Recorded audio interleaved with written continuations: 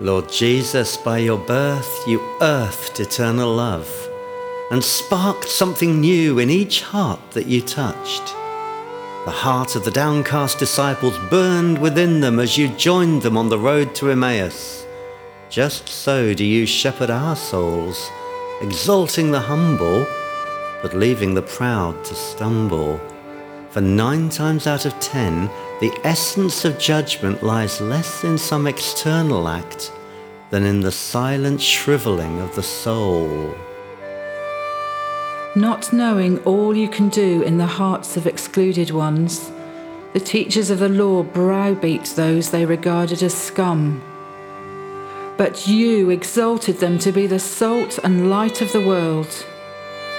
Since you delight to evoke some higher way of seeing, help us to tease out hidden gifts and talents in the hearts of valiant souls.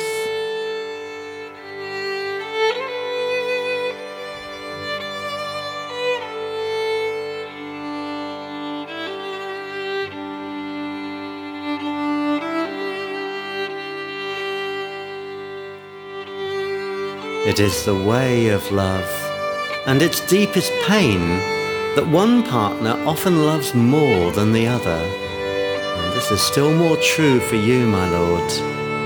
Help me play my part to requite, at least in part, this love that never shrinks from pouring out so much in return for so little. Lord Jesus, you know what I must do to further your work in my soul. Don't let me skimp on spending time with you or walk with a spiritual limp.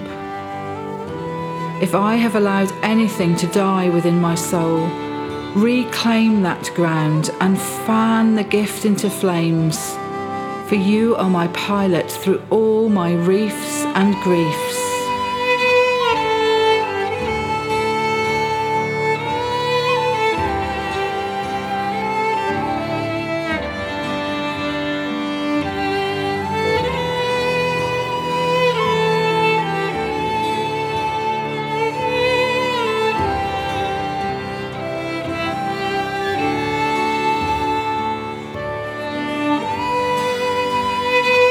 Lord Jesus, you know what you must do to further your work in the heart of the Church.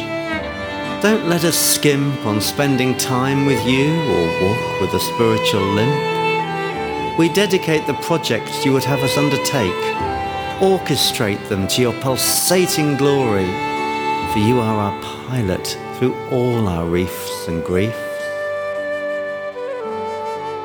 Increase the scope of our concern and send us where you will. But may we always have a special heart for the oppressed, misunderstood, excluded ones. And when our particular race is run, you will welcome us to our place, removing every trace of all that is misplaced. For everything goes deeper as we deepen by your grace.